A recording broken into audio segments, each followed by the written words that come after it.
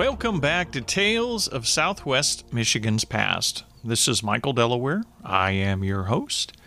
And in today's episode, I'm going to explore the life of Betty Hutton.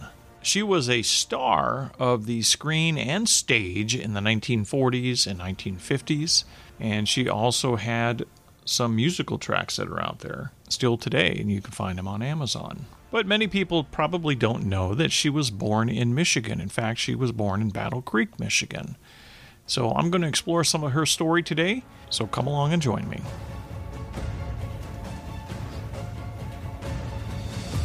So Betty Hutton was born Elizabeth June Thornburg on February 26, 1921 in Battle Creek, Michigan. And her parents were Percy and Mabel Thornburg. She also had an older sister, Marion, who would also become a singer. When she was a young girl, her father, Percy, abandoned the family. I guess he decided he no longer wanted to be a father, or the family life was not something he wanted anything more with, so he abandoned his wife and two daughters. And Mabel Thornburg was on her own, raising her two children. So Mabel moved her two daughters with her over to the Detroit area, and she took on a variety of odd jobs to support her family. And during a stint operating a bootleg liquor joint in Detroit, both Marion and Betty took to the stage. At just 3 or 4 years of age, Betty and Marion performed for customers in that bootleg establishment. So this would have been in the late 1920s. When Betty was 13 years old, she was employed as a singer at a summer resort in Michigan and later worked with a local band of high school students. By the time she was 15 years old, she had saved $200 and left for New York City. Now, her mom was struggling, and it was a hard poverty lifestyle, so she was essentially on her own at a young age, and so was her sister. And Betty in later years would talk about that in interviews, which I'm going to share some of that with you on this podcast episode today. You can actually hear from Betty Hutton in one interview that she gave that talked about her early life and how she really came from some challenging times as a young girl growing up. Now, when she reached New York City, her attempts to break into the Broadway stage performance world was unsuccessful, and she was later told that she would never make it in show business.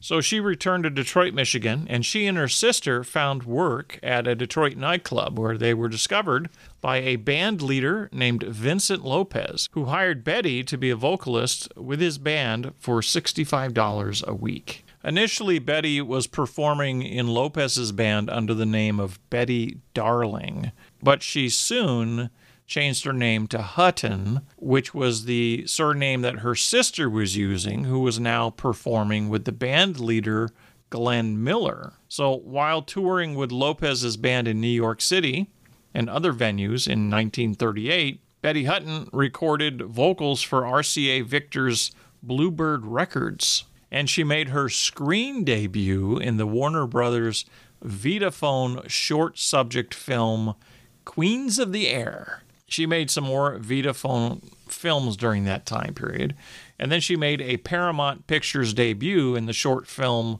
Three Kings and a Queen in 1939. So she continued to tour with Lopez and sing on his NBC radio program until about 1940, when she left the band for a part in a Broadway production, which was called Two for the Show, which led her to landing the comic lead in Cole Porter's Broadway production of Panama Hattie. And her understudy was a chorus girl named June Allison. Now, during this production, Hutton was earning $200 a week, and just prior to opening night, the production star, Ethel Merman, ordered Hutton's big musical number to be cut from the show. And I wondered why this was when I came across this, that her musical number was cut from the show by another star in the show. And apparently this happened a lot during that time period where a star could order someone else's number or scene to be cut because it was getting more laughs than their scenes. And if they were the bigger star, they had a little bit of leverage with the director or producer to pull that off. And I suppose that's what Ethel Merman was thinking when she had Betty Hutton's number cut from the whole production right before it went on stage. So she was upset, but continued her role after the show's producer, Buddy Sylvia, promised to hire her for a Paramount musical. And he did so in the movie The Fleet's Inn, which was released in 1942. So she was in a full-length musical at that point. And she was not the star in that film, but she was earning $1,000 a week, which was a lot in those days. Considering her background and her upbringing, that was probably the most she'd earned in her entire life at that point.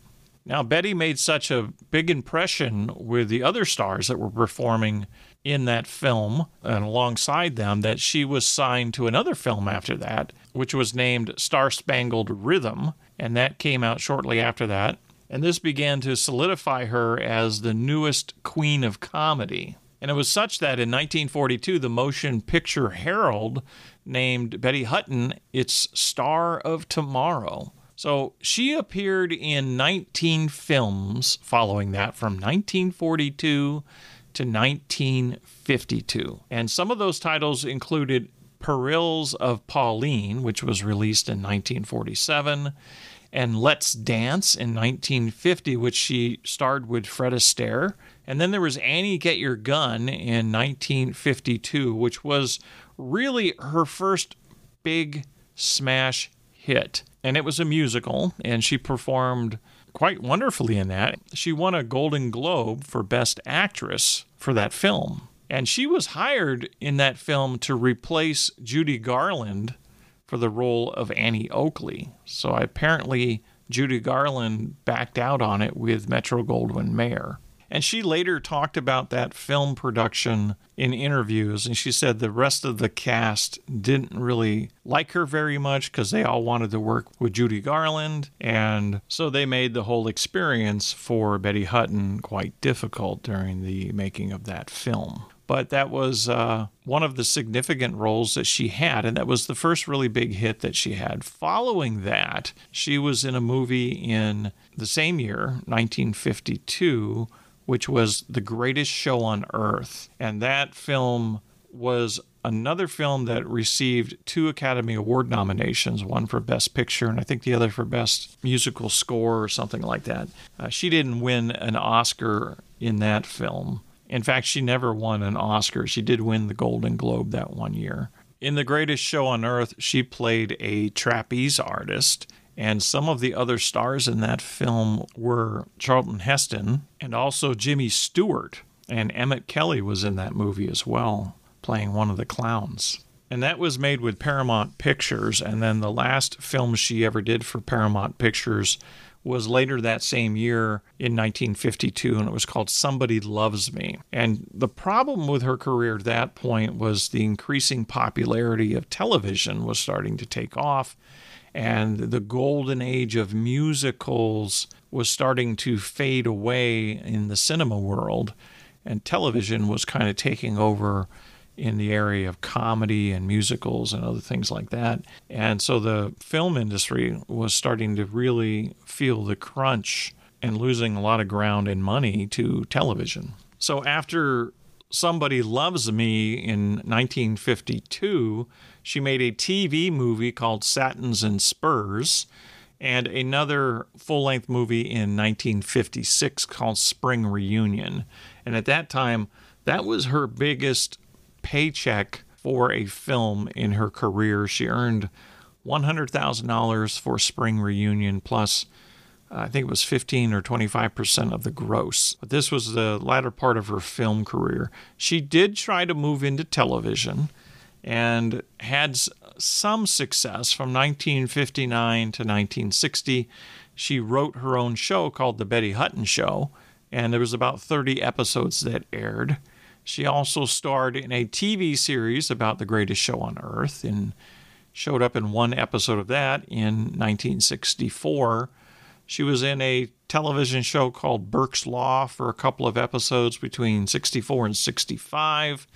She was in one episode of Gunsmoke in 1965 and in one episode of Beretta in 1977.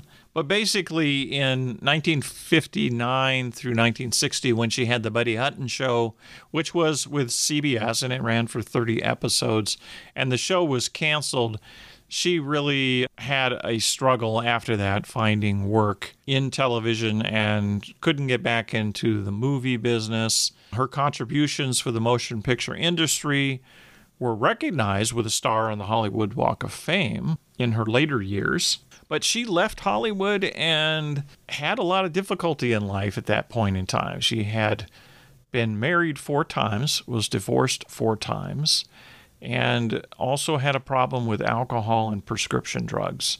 And her life was kind of spinning out of control towards the end of her film career and her struggles in television. And she left Hollywood. She ended up going to the East Coast, living in Rhode Island. And I'll get into that in a minute. But first, I want to give you some segments of an interview that she gave in December of 1963. And it's pieces of an interview that I found that really, it's her telling her story to a TV show host, asking her about some of the struggles that she had with her life. And it's really nice to hear it in her own voice and her telling her own story. So I'm going to pause for a moment and let you listen to Betty Hutton in this 1963 interview before I continue. Got no mansion, got no yacht, still I'm happy with what I've got. She was called the Blonde Blitz on Hollywood's golden age of moving musicals, among them Annie Get Your Gun. At her peak, Betty made 20 movies and $9 million. But when Hollywood was preempted by television in the mid-50s, her career came to an end. She tried TV in Las Vegas. It didn't work. Then came divorce, pills, alcohol, and a suicide attempt. Thank you. God bless. Today, Betty Hutton is back on top and in the limelight. Not in Hollywood's terms, but on her own terms. After a rocky climb back to self-respect, Betty has settled in Newport, Rhode Island. Here she is the official greeter at the High Life Sports Center, welcoming the fans. The people love her. That acceptance, plus the help of a local priest and conversion to Catholicism, have helped Betty carve a new life. Thank you very much. Betty. Hi. How are you? Good luck tonight. Okay. You put your life back together again. Yes, I do. With the help of many, many people, though. Father McGuire never lost faith in me, Pat. When I didn't think I could make it, and lots of the people didn't, he said, she will. He had run across a book I had been writing since I was about 9 years old. It was called Backstage You Can Have. And in there was the depth of me that I never was really free to tell people the way I felt about God and about life. And when he read that, he said, Betty, you never show people this side of you. I said, I'm afraid to let anyone see any side of me except the real happy-go-lucky side, which is not all of it. You know, that was how I became famous. But trying to be that happy-go-lucky person so many years was very, very difficult, you know, very difficult. It's a fantasy world. And yes, did you get caught up in the fantasy? Very definitely. And when I started to take pills to keep going, you know, my life was in a nightmare at that time because the marriages crashed and I didn't know how to handle everything. I wasn't prepared to handle the advent of the great thing of television, the picture business being really on its way out, you know. I didn't know where to turn. It's the only business I knew. And I was terribly frightened that I wasn't in anymore. I just wasn't in. And when you're not in Hollywood, you don't have any friends. I literally don't have any friends out there. And people say to me, do you miss your friends in Hollywood? I have to honestly say, I don't have any. I never had any. You have friends while you're making a picture, while you're making it. But when they say no and the contract's over, even the cops on the gate say hello, hi, Betty, a little differently. There's an edge to everything. I'll never forget that last day on the set. Everybody is just a little bit different towards you. And see, a lot of people can get cold about that. I broke down over it. I couldn't handle it. It hurt me so, you know. All these years later, are you bitter about it? Not a bit. No, if I took time to be bitter, oh no. I was. Those 5 years of getting well was all that. Bitterness, hatred, that no one understood. Well, how could they understand me when I didn't? You know, it was no one's fault, Pat. It was just, I was in a world, I came from great poverty, and I became rich very fast, and I did not know how to handle it. And I didn't have close friends, and I didn't have Father McGuire to help me. But see, Father said that's the way it was supposed to be. Now I can help people in trouble because I've been through it. And God tried me and tested me, and thank God to be in New England with these kind of strong people. Inside, are you different? Is there a different Betty Hutton? I think so. I feel different. I'm a whole new person. I am not frightened anymore. I have the normal nervousness before working at night, you know, but not that god-awful fear. What if they don't like me? You know, that's a living nightmare. To live through that all those years, that curtain going up and wondering what's going to happen, and oh my God, bring the curtain down fast if something goes wrong, you know. It's awfully hectic. Anyone who doesn't think that show people earn their living are crazy. I mean, what you do, you know it's horrendous, the hours, the preparing, everybody's got to be in a great mood. If one person goofs, it's over. The people out front are the first to know you're just not making it. They never know why. They just know something's gone wrong, you know. This thing that you lived with all those years, will they like me? Will they like me? Yes. Why did you want them to like you? Because I was never loved as a child. You see, I was a bastard child. And that's a very lonely situation to be in. And my mother was very ill from the time I was a little girl, and I had to bring her up. I never had a home. So from the time, my mother was a bootlegger, so from the time I was 3, I was singing and dancing and taking care of my mother. Nobody took care of us. They were always hauling me before a judge, going to take me away from my mother, and I'd fight, you know, to stay with her, and that was my life. So what did I have to find? I had to find mass acceptance. It wasn't just acceptance, mass acceptance. That's what performers demand and need, because somewhere in their background, they didn't get it. That's why you are a performer. You need to hear this so loud. Applause, applause. Yeah, and then it's over. And then what? You know, if you don't have God, which I didn't, where do you turn? So every night was empty for me. When it was over, I said to my mother, what's wrong? Why am I so miserable when that curtain comes down? And my mother didn't know, I didn't know. Marriage would fix it. Children, nothing fixed it. I think the hardest thing is that you cannot you can't have a family. You should never be married and have a family in that mad town. It doesn't work. My children suffered. They were jealous of me. And the marriage it's very difficult to be married to someone who is a superstar. You know, it's really hard for the kids. They're not like the other kids. And no matter how hard you try and make that work, and most mothers, you know, that they don't work. Their kids just don't come out right. How many marriages did you have? 4. 4? Yeah. Mm-hmm. Each one worse than the one before because I didn't know what I was doing. But I was trying, you know. But that's a world I really don't understand. So I'm never going to try that again. Getting you would get married again. I adore my children. I don't see my children. We've had an estrangement for a long time. My older girls are married. I have 6 grandchildren whom I've never seen. And that breaks my heart. I'd love to see them, you know, maybe someday. During your career, you earned about $9 million. Where did it go? It went to people, you know, bankrupt marriages and trying to buy happiness. And you can't do it. You know, I would do anything. If I could have bought it, I would have. That was the only way I knew how. You know, if somebody wanted a Cadillac or a fur coat, fine, if they'd love me and be kind to me, you know. But it doesn't work out, Pat. What was your last movie?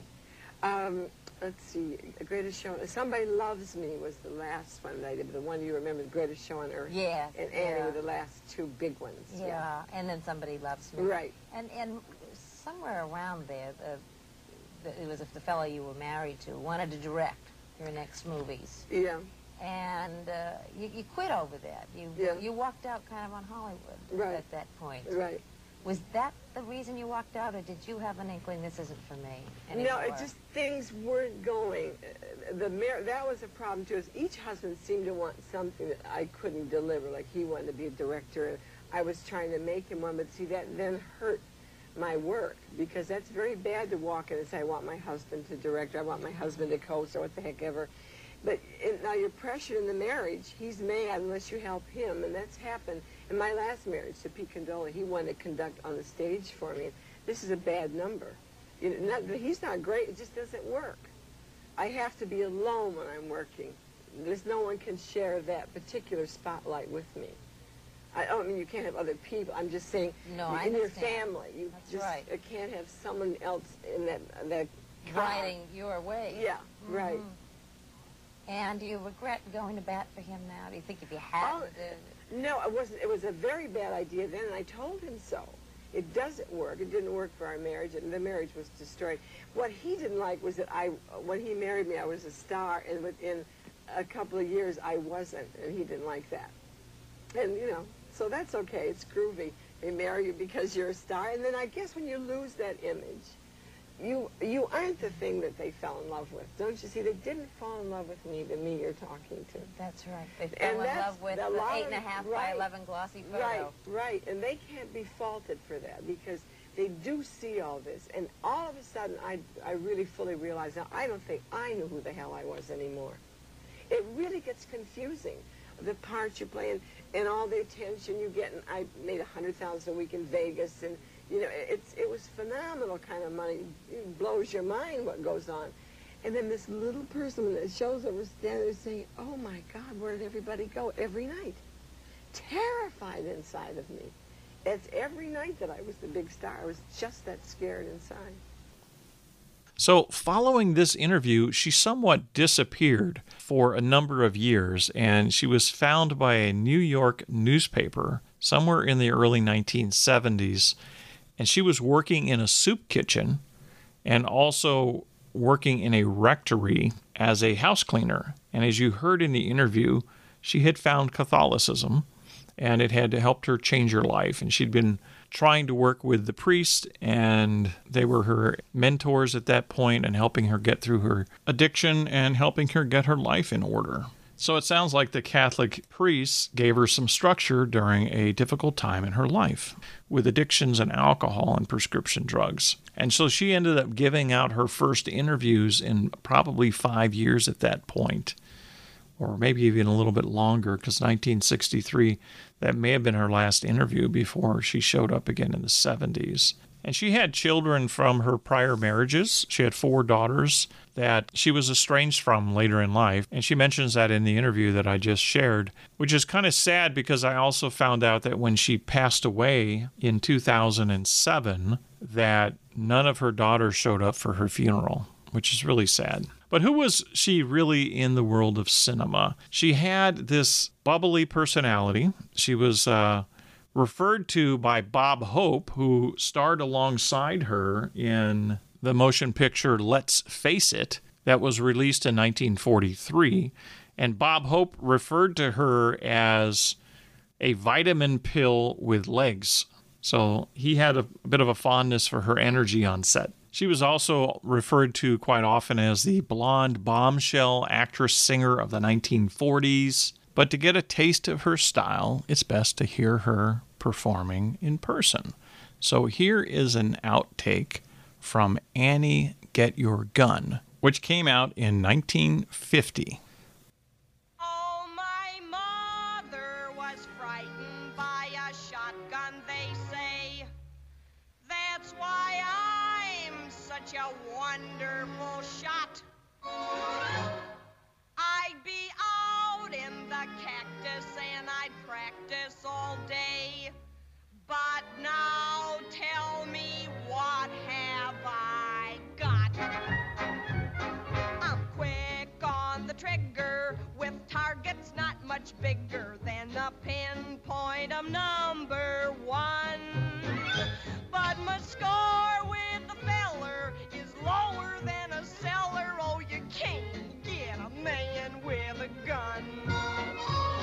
When I'm with the pistol, I sparkle like a crystal. Yes, I shine like the morning sun. But I lose all my luster when with a Bronco Buster. Oh, you can't get a man with a gun. So Betty had some interesting quotes that she said through the years and talking about her career and her life. One of the quotes that I found most humorous was, "I was a commodity like a hot dog. It was like hot dogs and Betty Hutton. That was how she described her career. She also said that the cast of Annie Get Your Gun was just awful to her. They wanted Judy Garland, and she considered that that film was the end of her climb to success, even though 2 years later she did make The Greatest Show on Earth in 1952. But I want to talk about one of her early films because she was quoted as saying this about her career. I am not a great singer and I'm not a great dancer, but I am a great actress, and nobody ever let me act except Preston Sturges. He believed in me. Preston Sturges was the director and also the writer of a movie called The Miracle of Morgan's Creek, which came out in 1944. And it was somewhat of a screwball comedy film written by Preston Sturges, and he selected Betty Hutton for the role. Now, the film was really somewhat risque for its day in 1944 because it features a girl that attended a wild farewell party for a group of soldiers and got married and wakes up after a drunken night and he's gone. She doesn't remember his name and she's pregnant. And it took a couple years for the film to get through production and released, and it had trouble with the War Department because they didn't want the soldiers featured that way to the public as a form of bad propaganda. And so the candid representation of this topic was a bit risque for the time period. And they had to go through a lot of hoops to get that film to hit the big screen in the day of heavy censorship. This was 1944. So it was a bit of a wild situation with that film. But interestingly enough, it did really well at the box office. And in 2001, the film was selected for preservation in the U.S. National Film Registry by the Library of Congress. And it was the only film that Betty Hutton was ever in that was selected for the National Film Registry in the Library of Congress. And then in 2006, it was voted by Premiere as one of the 50 greatest comedies of all time. And in 2000, that was listed as number 54 on the top 100 years and 100 laughs list by the American Film Institute that year. And the script was so highly regarded that in 1958, a film, Rockabye Baby, starring Jerry Lewis, was loosely based on The Miracle of Morgan's Creek. And Sturges received a credit in that film, but he didn't participate in the project. And of course, Betty Hutton was not in that film. So Betty Hutton, often called the Blonde Bombshell or the Blonde Blitz, part of the golden age of musicals in Hollywood. She had a fairly successful career, even though she had a difficult time growing up as a child with a mom struggling. And you got to imagine that must have been really challenging for her mother during that time because there was not a lot of jobs available to women back in those days. So she's raising two daughters on her own. I mean, credit to her. She ended up having two daughters that went on to successful careers for the most part. So Betty Hutton passed away March 11, 2007 in Palm Springs, California, of colon cancer. And besides the amount of songs that she sung in the different musicals, some of them still have found their way in the pop culture. A couple of her individual tracks have found their way into video games as of 2015. So there's still a legacy of Betty Hutton out there. There's a lot of her tracks that you can still listen to or find on Amazon if you go hunting for them, or just listen to some of the musicals that she was part of. Quite a number of them. Very entertaining for the day if you like classic films. And at the Battle Creek Regional History Museum, I just completed a project that I've been working on for almost 8 months now for the History Education Center, and did the fundraising for that last year from August to October. Spent the last several months since October up until recently putting that room together with a pictorial history of Battle Creek. And in the large mural of photographs in the room there, Battle Creek's history timeline we have a big portrait of Betty Hutton, and it's probably the second biggest portrait on that wall. And it's a photo that I don't know what film it came from. I'll have to kind of look into that and see if that was a photo from a very specific film or if it was just a publicity photo that she took along the way. There's some other great photos. She toured with the USO during World War II and after World War II. And I think she toured with probably Bob Hope's tour as well, because she knew Bob Hope from 1943. There's some photographs of her at some of the USO performances that's available in the National Archives. And she just seems like she was a very fascinating woman, and she was born right here in Michigan.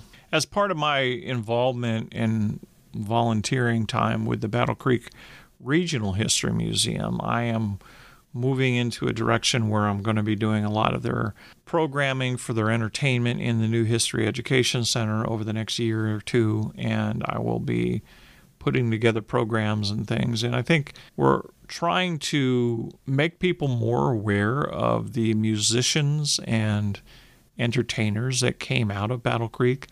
Betty Hutton is arguably the biggest movie star, I believe, that I found in my research that came out of Battle Creek. But there's a lot of other music artists. We would like to put on events featuring all of those people because we have, of course, Del Shannon. I've talked about him on this podcast before. We have Junior Walker and the All-Stars. Tremendous history with Battle Creek. There was Jackie and Johnny that came through Battle Creek and spent some of their early career here. There's Wade Flemons, who went to Battle Creek High School and had a number 16 on the R&B charts with his song Here I Stand, and he had a long musical career. He spent a few years playing with Earth, Wind, and Fire. He came out of Battle Creek. So for the Battle Creek Regional History Museum, how I would put something together for Betty Hutton would be, the logical thing would be to put together a Betty Hutton Film Festival. So I'm kind of working on that project this summer to put some kind of a film festival together for Betty Hutton this summer. So I hope to have some kind of an announcement on that. Maybe it will be in July and August is my general plan right now. But that would be a lot of fun to have people come in maybe one day a week and watch a Betty Hutton film in the History Education Center. And before we launch the film, we talk a little bit about her and her life and what we could find about the individual films and things that she mentioned about it and the people that talked about her and her performance in the film during that time period. It'd be very fascinating. So certainly would love to do some of the big hits that I talked about today. The Miracle at Morgan's Creek would be one I'd like to put in that film festival. And of course, The Greatest Show on Earth and Annie Get Your Gun. And there's a couple of other ones that we could probably show that would be a lot of fun and entertaining. She had the bit of the musical and the comedy career, so some of those are pretty fun films to watch and be entertaining. And I think that a lot of people would enjoy that. There's been some really good positive feedback from folks when I mentioned it online, so we'll see how that develops, and I'll keep you guys posted out there. But that's going to conclude today's journey looking at the life of Betty Hutton. I hope you enjoyed some of the soundtracks that I found of her, and those sound recordings are used under the fair use laws concerning the fair use principles of the Section 107 of the U.S. Copyright Act. And Betty Hutton has such a fascinating history, and I certainly would love to find somebody that maybe knew her personally and bring them on as a guest sometime in the future. So if I'm ever so lucky to have that and come across someone out there in the audience, or maybe somebody comes across this episode, reach out to me because I'd love to do an interview with somebody who knew Betty Hutton and talk a little bit more about her fascinating career as a actress and a singer and performer on Broadway. And I think maybe tonight I'll break out some Betty Hutton films and kick back and do my own little Betty Hutton Film Fest. Maybe you guys are thinking about that tonight too. I found that there are several available on Amazon and YouTube, so grab the popcorn. But that's going to do it for today's episode. If you enjoyed today's talk about Betty Hutton and her fascinating career in the world of entertainment and the fact that she came from Southwest Michigan here, please take a minute to leave a review on whatever app that you are listening on.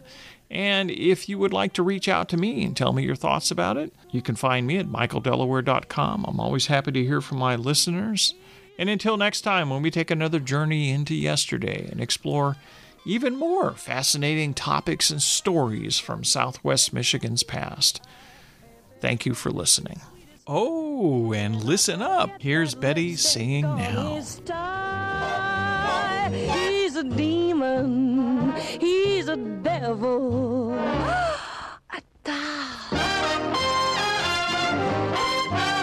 Sometimes I make up my mind that I'll stop being so blind and tell him off real bad. But then it turns on those charms and there I am in his arms and I forget why I'm mad. I want to tell him drop dead, but I keep loving him instead. My mama must have dropped me on my head. He's a demon, he's a devil. Ow!